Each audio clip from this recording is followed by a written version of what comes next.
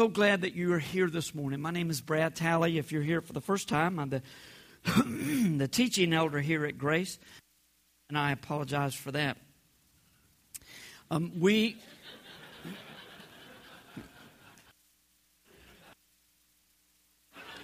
don't know what just happened, but whenever you do that, I always want to go, okay, make sure everything's all right.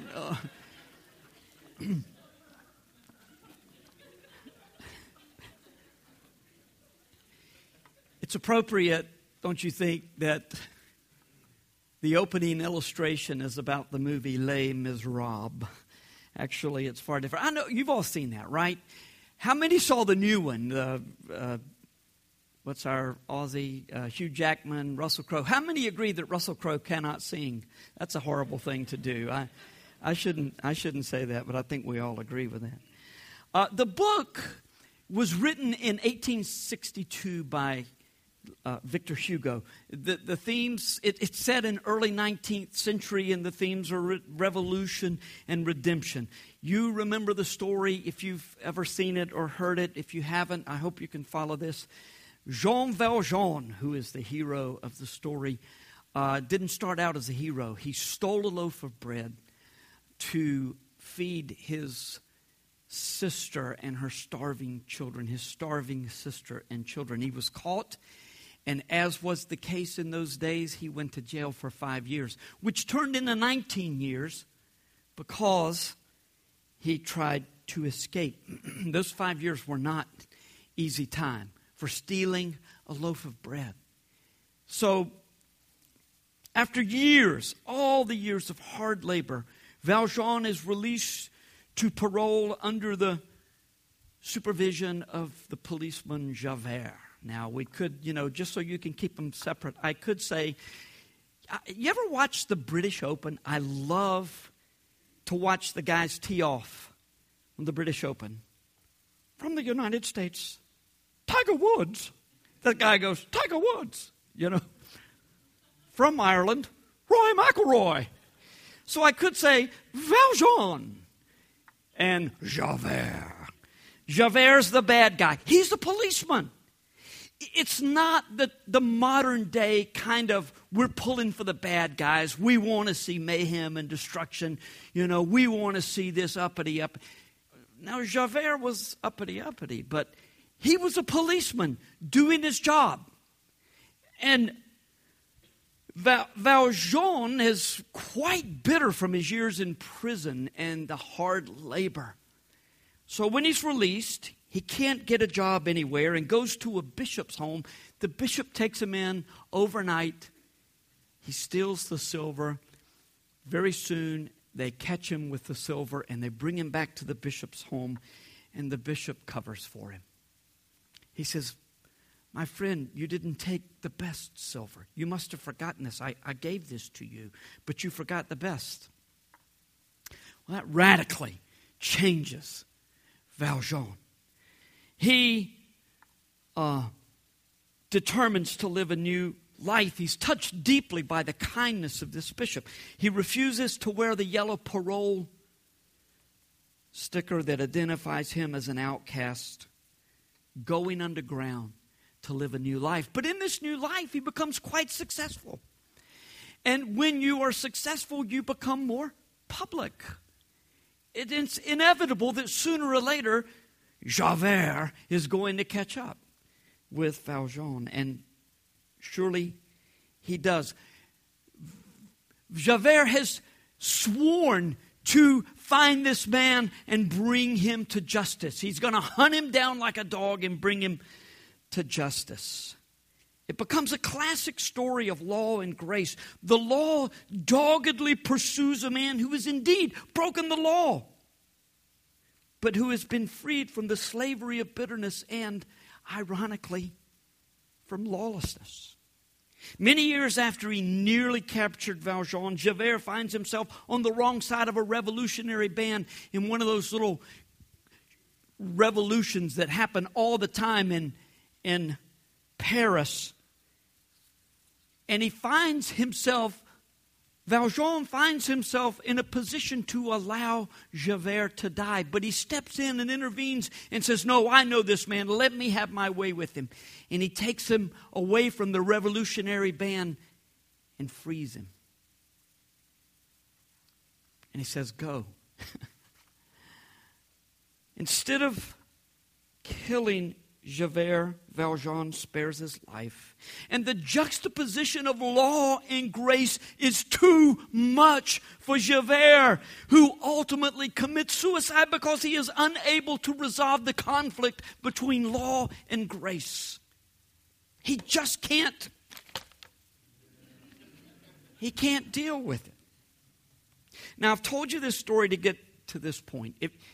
Listen, as remarkable as this most recent film was, if you've never seen the 1998 version of this movie, it's not a musical, but Liam Neeson plays Valjean and Geoffrey Rush, another Aussie, plays Javert.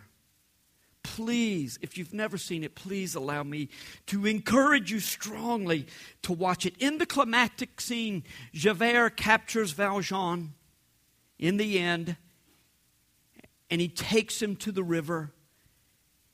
He's got the handcuffs on. He pulls him out, hands a letter to the driver of the buggy, and says, "Take this to the head man. It will explain everything." And he's got a gun, and you just think, for all the world, if you don't know the story, you think he's going to kill Valjean. But he says, "All my life I've been a man who's lived by the rules. And you have not lived by the rules, you see, and I can't take it." That's in essence what he says. So he takes the handcuffs off Valjean, puts him on himself, and then falls backward into the river, committing suicide. Now, can you imagine Valjean in that moment? All his life dogged by the law and by this man who just can't let it go. And he walks away, and if you've ever seen Liam Neeson in anything, you can imagine the expression on his face as it begins to dawn on him. No longer am I under this awful weight of the law. Have you ever felt like that? You ever felt freed from something that has bothered you, something about what you have done that has bothered you for years and years and years? That's the way the Apostle Paul felt when he moved from Romans 7 to Romans 8. He's about to die in Romans 7 when his fleshly efforts to keep the law were a disaster and drove him almost crazy. But in Romans 8, Paul finds freedom from the consequences of the law and freedom from the power of sin in the Holy Spirit of God. Can you imagine the feeling of being hounded all your life by the law, and then in one moment, free? Free from judgment, free from penalty, free from guilt.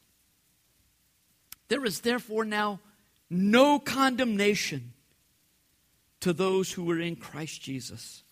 Our text today is Romans 8. We're going to read the first 17 verses. In our text, though, we're going to spend most of the time in 4 verses. We'll come back to this in a few weeks, but right now we're going to spend most of our time in these 4 verses, and it has to do with Job. I'll explain all of that in just a moment. If you would, please stand as God's word is read. There is therefore now no condemnation for those who are in Christ Jesus.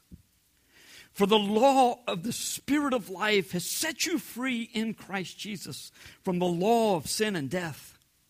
For God has done what the law, weakened by the flesh, could not do. The law couldn't give life. By sending his own Son in the likeness of sinful flesh, and for sin, he condemned sin in the flesh, in order that the righteous requirement of the law might be fulfilled in us, who walk not according to the flesh, but according to the Spirit. For those who live according to the flesh set their minds on the things of the flesh. But those who live according to the Spirit set their minds on the things of the Spirit. For to set the mind on the flesh is death, but to set the mind on the Spirit is life and peace. For the mind that is set on the flesh is hostile to God, for it does not submit to God's law. Indeed, it cannot. Those who are in the flesh cannot please God.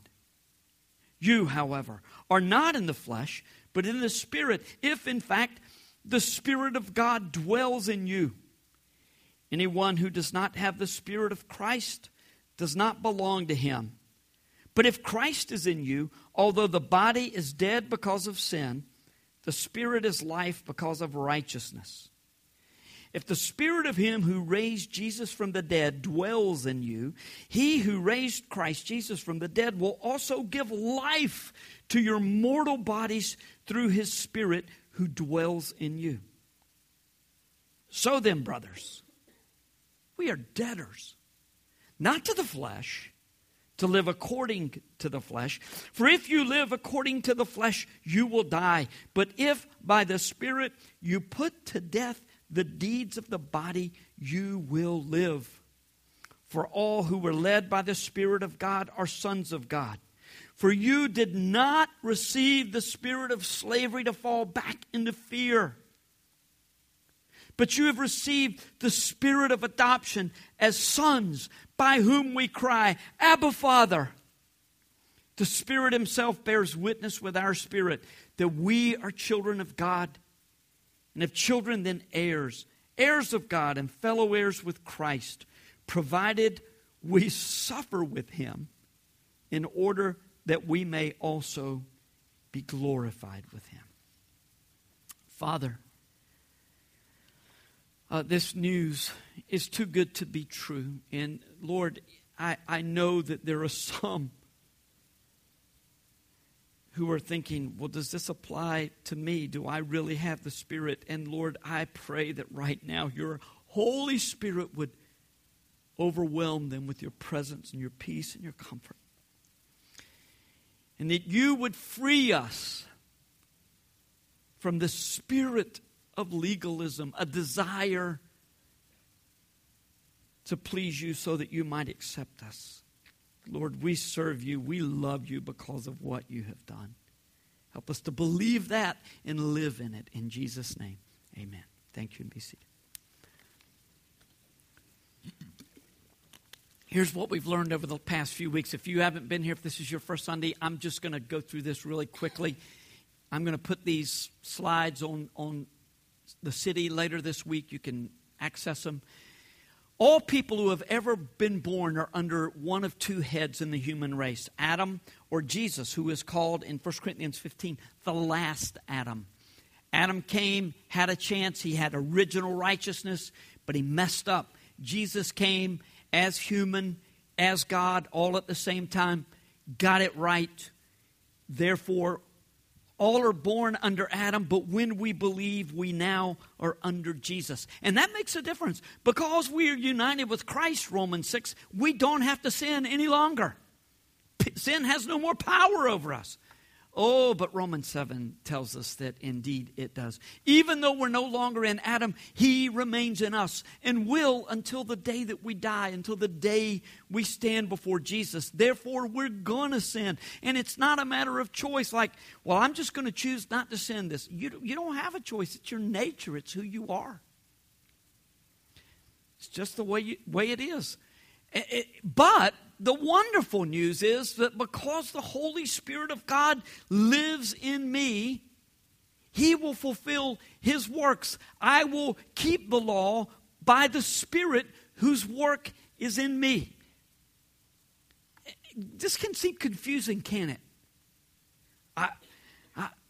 I'm a sinner by nature, but now I'm in Christ. I don't have to sin. Oh, wait a minute, I do have to sin. But then I can live this life the way the Lord wants me to. Romans 8:1 is a remarkable verse. all on its own. But when it comes on the heels of Romans 7, where Paul is talking about that struggle that we all know all too well, I don't want to sin, but I do that very thing. There are so many things I want to do that please God, but I find myself, how many times do you say, I'm not going to say this, I'm not going to do that, but when the opportunity comes and I'm going to serve God, I'm going to do the right thing, and then boom, just immediately, you do what you've always done. This is really not safe right here.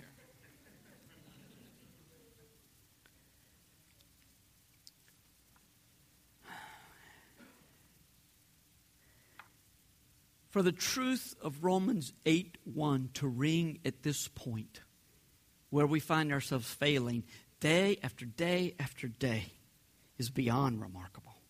Robert Mounce says this about the truth of no condemnation on the heels of Romans 7. And look, if you don't look up these slides for any other reason than this one, it's worth it. It follows that if condemnation as an objective reality has been removed, in other words, as a legal sense, God no longer condemns me, condemnation has been removed, there is no legitimate place for condemnation as a subjective experience in what I feel. To insist on feeling guilty is another way of insisting on helping God with our salvation. How deeply embedded in human nature is the influence of works righteousness. Close quote. Our Romans 7 experience is no doubt allowed by God. He allows us to just fall and get up and fall and get up and just over and over and over. Not so that we will not only recognize that we have no hope of salvation apart from Christ, but also that we have no hope of living a spiritual life apart from Jesus' righteousness working through us. The old law always results in death because of the power of sin. The new law of the Spirit promises that by living in union with Christ, the power of sin can be broken in my life. It already is functionally, legally, it's already broken, but functionally, in my everyday practice, it can be broken. Not that I ever get away from Romans 7, ever. I will sin till the day I die. Every day. Sins that I don't even know I'm committing, I'm doing every day.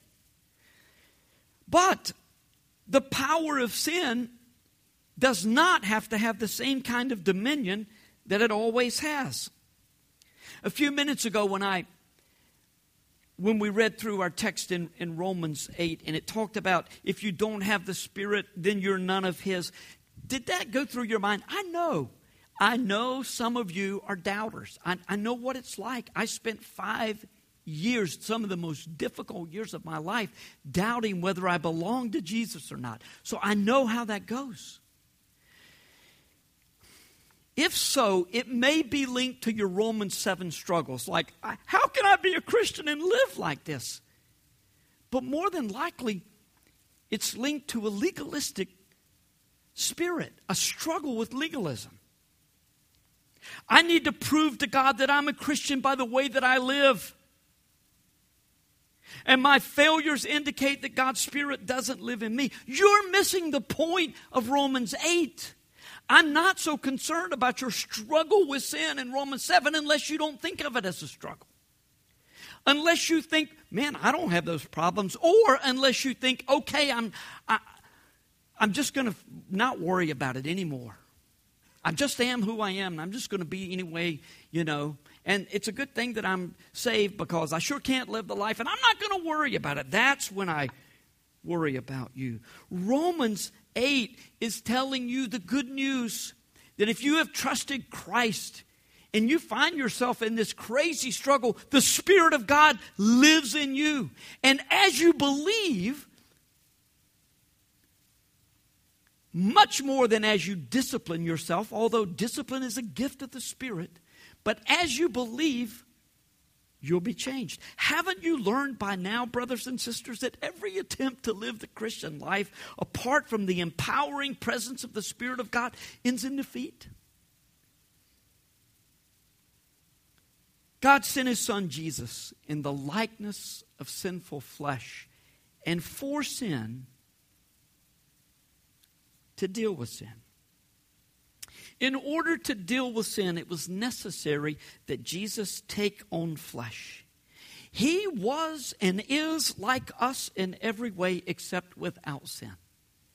Jesus has a body, and we will see Jesus in His body throughout eternity. As far as I can tell, Jesus is the only person of the Holy Spirit that we will fully see and grasp and comprehend. Anytime you see the Father in the Scripture, there's this vague description that melts away quickly. It starts off in some kind of form of a human, but then it just moves away. But we will see Jesus for all eternity. He took on our flesh. But it was also necessary that He be divine in order to defeat sin, to deal with sin. Because if He had been born just like we were, He would have been born under Adam. But He was the last Adam, the one who got it right. When you start thinking about theology, I've said this several times the last few years, and I will keep saying it just so you get it in your mind. The Trinity, 3 persons, 1 nature. Jesus, 1 person, 2 natures. Human nature, divine. So it's not counterintuitive, but it just goes in a bit of a different direction than you think it would, which is counterintuitive, I suppose. But Jesus had to be exactly who He was in order for us to be freed from sin. Co-eternal, co-equal with the Father, and yet human like we are, tempted in every way, yet without sin.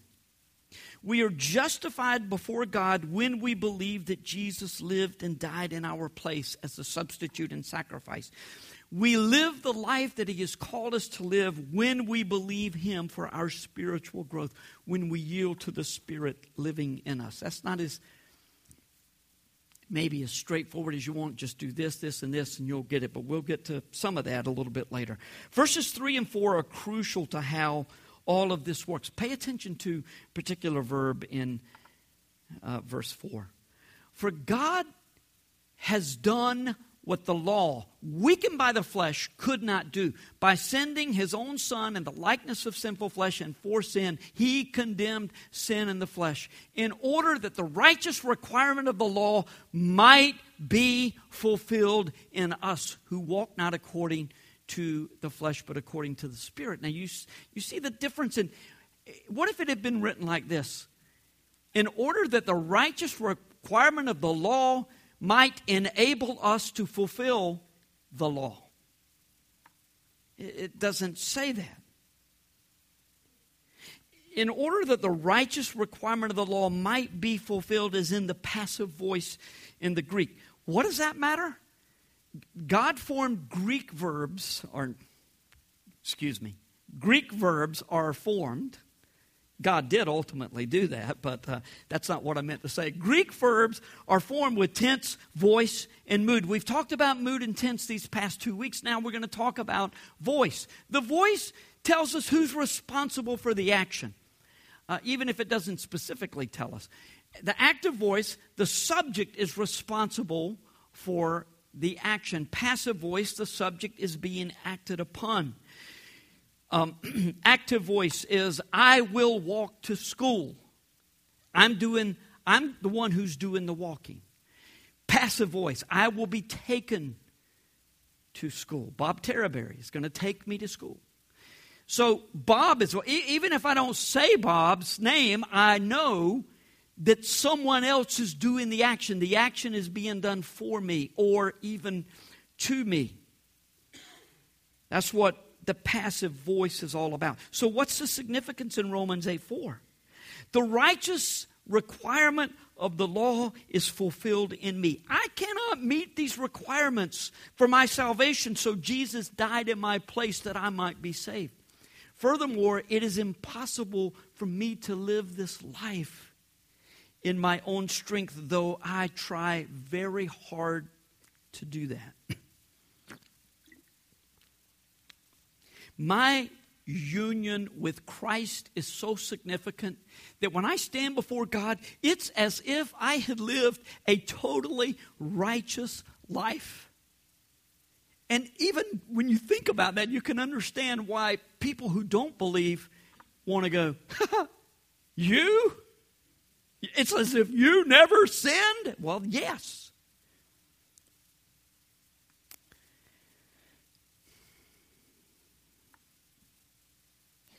As for my Christian life, my only hope is that the righteous requirements of the law will be met or will be fulfilled in me by the Holy Spirit. Now, I got to tell you, there's some debate in the theological world. Is he talking about salvation? Is he talking about sanctification? Generally, theologians go in one way or another.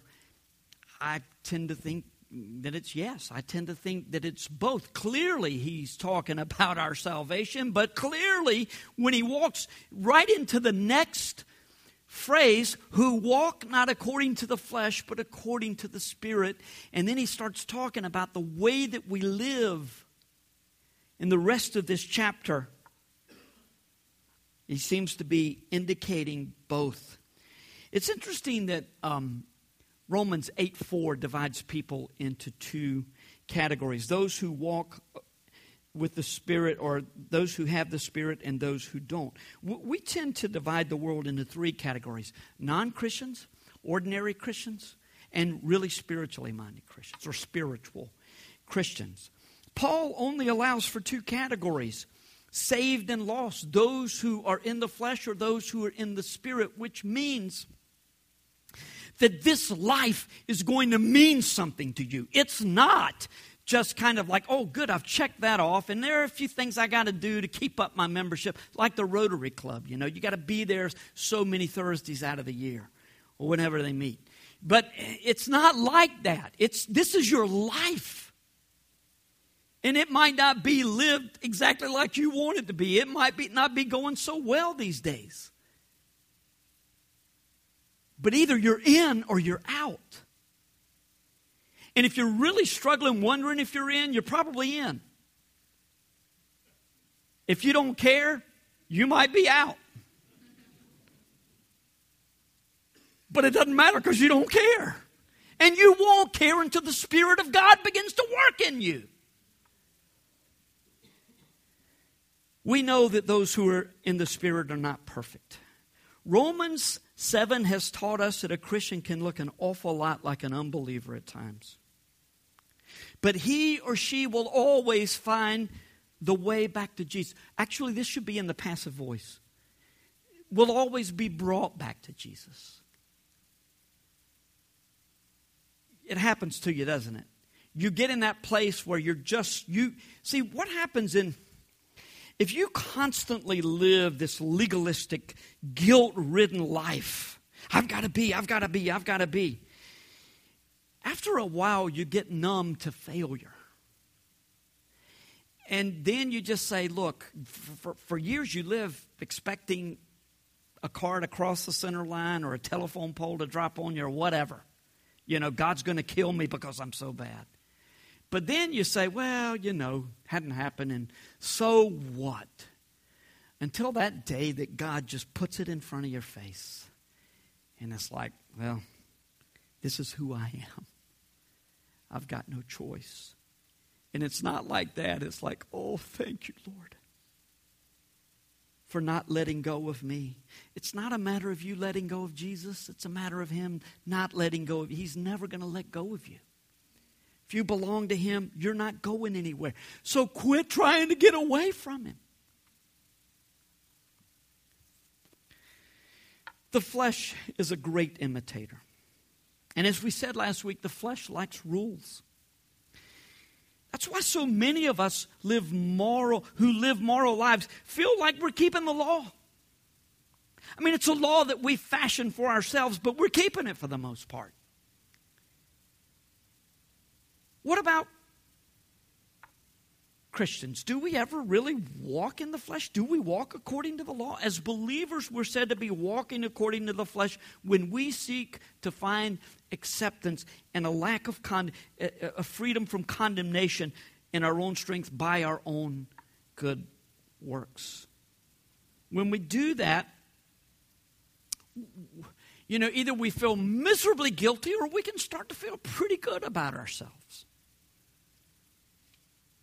And we start seeking glory for ourselves. But the gospel will have none of that. It's not going to have any of that. Even so, we are legalists at heart. Okay, God, you saved me. Now, to show you what a great choice to show you how grateful I am, I'm going to live for you. You've done your part, and by doggy, I'm going to do mine.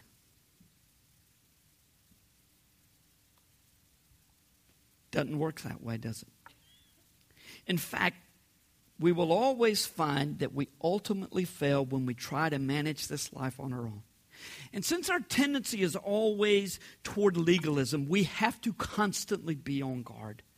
It can be difficult, though, since legalist and spirit-led believers can look a lot alike, don't you think? How do we look alike? Well, first of all, there's good behavior.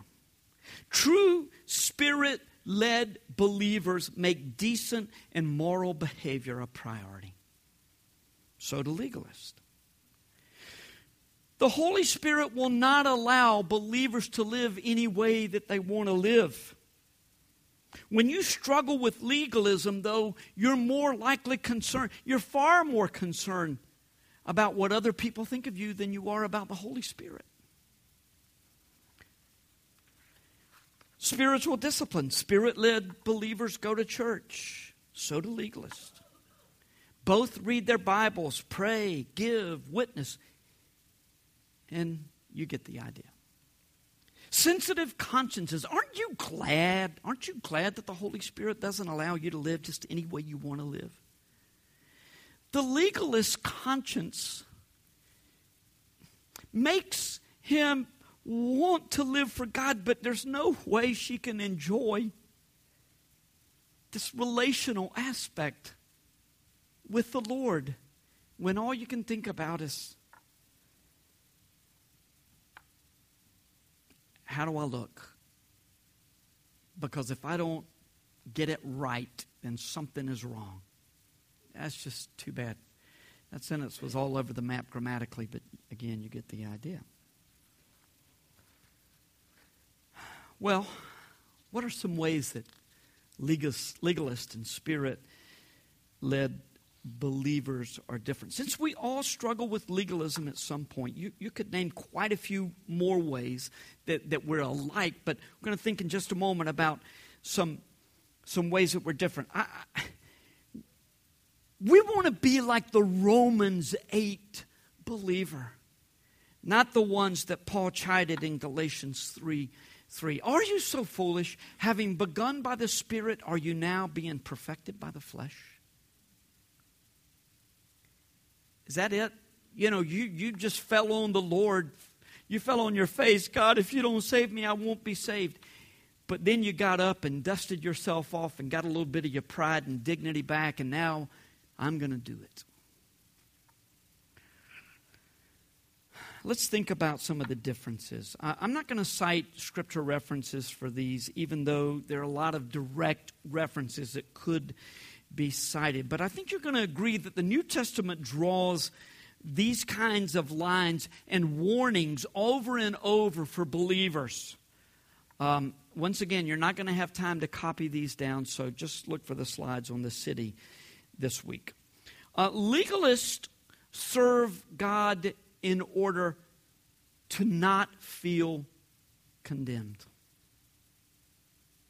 Spirit-led believers serve because they are not condemned. I'm serving so that I won't feel condemnation. I just feel so guilty. I have to do this. Spirit-led Spirit-led believers are like, I am free. I'm free. Like Valjean, except walking in the Spirit, I am free. Now I'm going to live my life with God's help. Giving to others what He has done for me. Or giving out of the treasure chest of what He has given for me. Legalists serve in order to be accepted by God. Spirit-led believers serve because they have been accepted by God. Here's some words that I don't use very often. I use them occasionally. But you have disappointed me. I mean, in the first place, who am I to be disappointed, by you? But it's such a judgment about who someone is, not just about your actions, but about who you are. You are a disappointment to me, is what it sounds like, whether it is or not.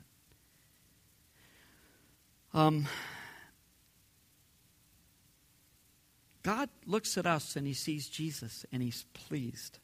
And because of that acceptance that we have in the Lord, our hearts are motivated to serve Him. Legalists are often stern and unbending when rules are at stake.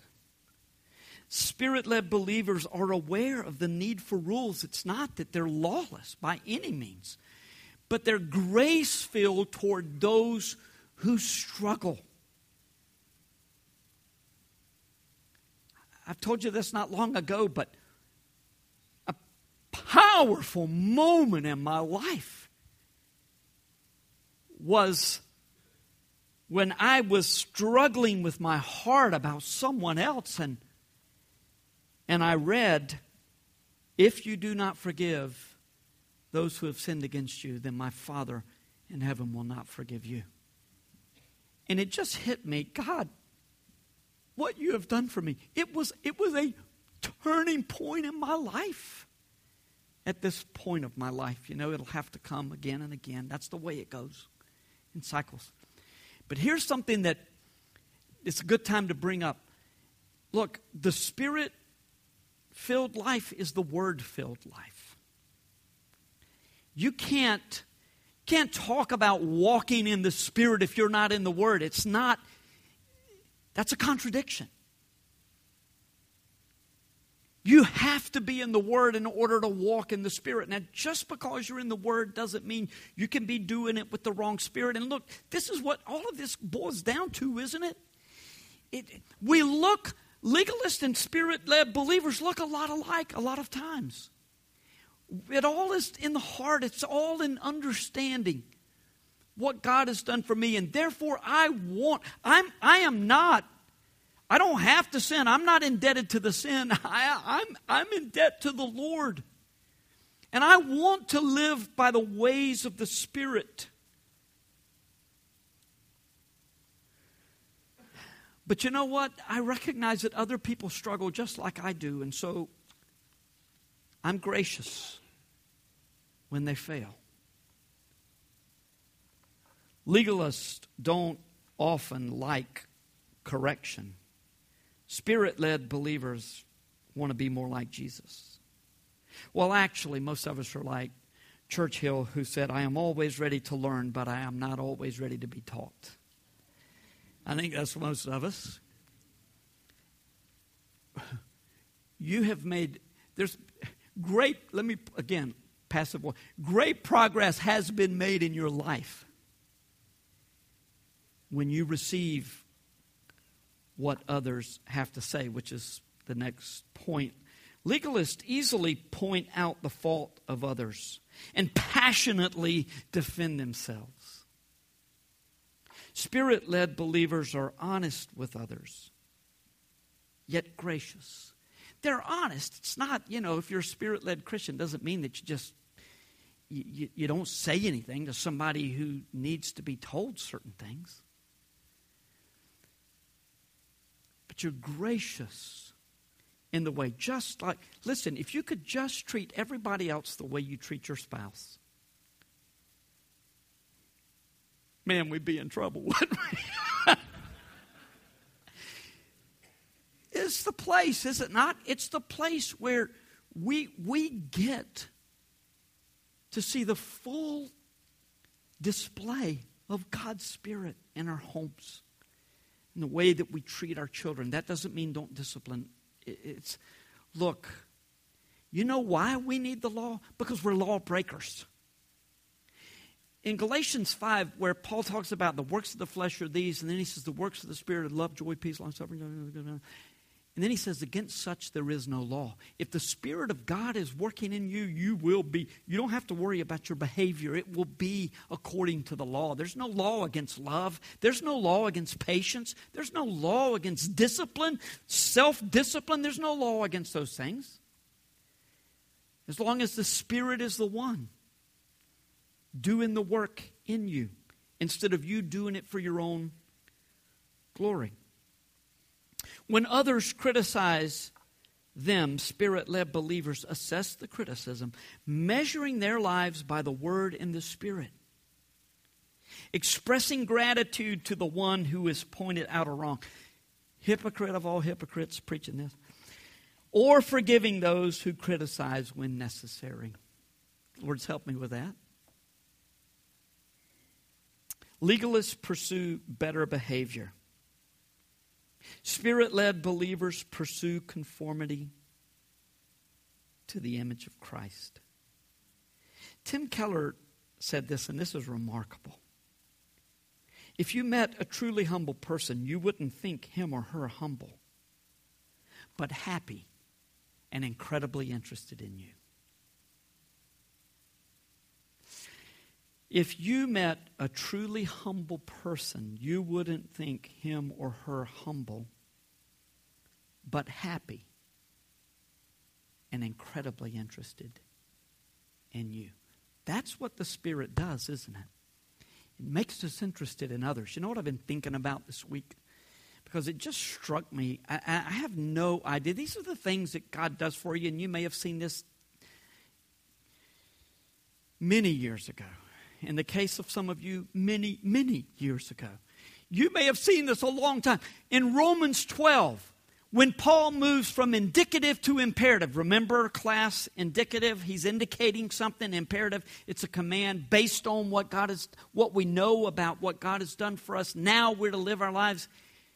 He says, it'll be the King James. I beseech you, therefore, brethren, by the mercies of God, that you present your bodies a living sacrifice, holy and acceptable. Doing the will of God, that's as far as I got. And that's as much as I've got stored there. And you know, when we talk about that, think about it. It's at a youth rally.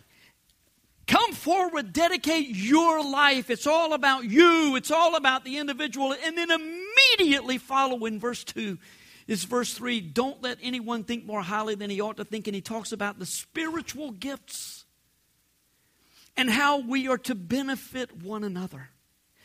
Look, if this Christian life is all about you having your devotions, wonderful thing. Please do have your devotions. But if it's all about you getting control of your life and you've missed it. It's not about that. It's about serving one another. We live out this life giving to one another. Not getting how we ought to be so that people will recognize us and applaud us. See, this is where all of Romans 8 is leading. We're going to read the middle chunk in a few weeks when we get to the book of Job. That's the way we're going to introduce it in Romans 8, 18 through 30. But we're going to look at these last two verses. And, well, you saw verses 31 to 39, I think, I had to step out during the offering. But Romans 8, 29, 30, those whom he foreknew, he's also predestined to be conformed to the image of his Son. He didn't just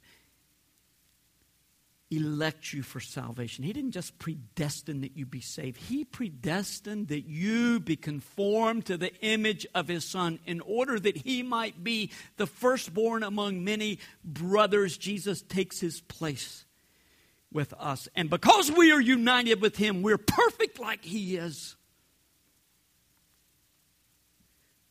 in God's eyes, and we will be entirely perfect one day. And those whom He predestined, He also called. And those whom He called, He also justified. And those whom He justified, He also glorified. Quit worrying about your own glory. Any glory that you receive comes from the Lord, and it's a gazillion times better than anything. You can't even measure it. The glory that we bring for ourselves is nothing. It's sin. When we give God glory, in the end, He will glorify us. So, what does it mean to live for the Lord? Well, that's all of what we've been talking about for 3 weeks. If you've missed those other two, you can get them online. Or I'll be happy to send you the transcript if that's the way you'd rather see it. But it ends here. It's all pointing to Jesus' work in my life. And yes, we're called to obey. And yes, we're called to put to death the old man and to put on the new man. Yes, it's all a part of this strange way that God works in and through us. The Spirit of God taking sorry, miserable, worthless, sometimes we think in ourselves, of our own flesh, and then using it for His glory, and to God be the glory. In just a moment, we're going to take our benevolence offering.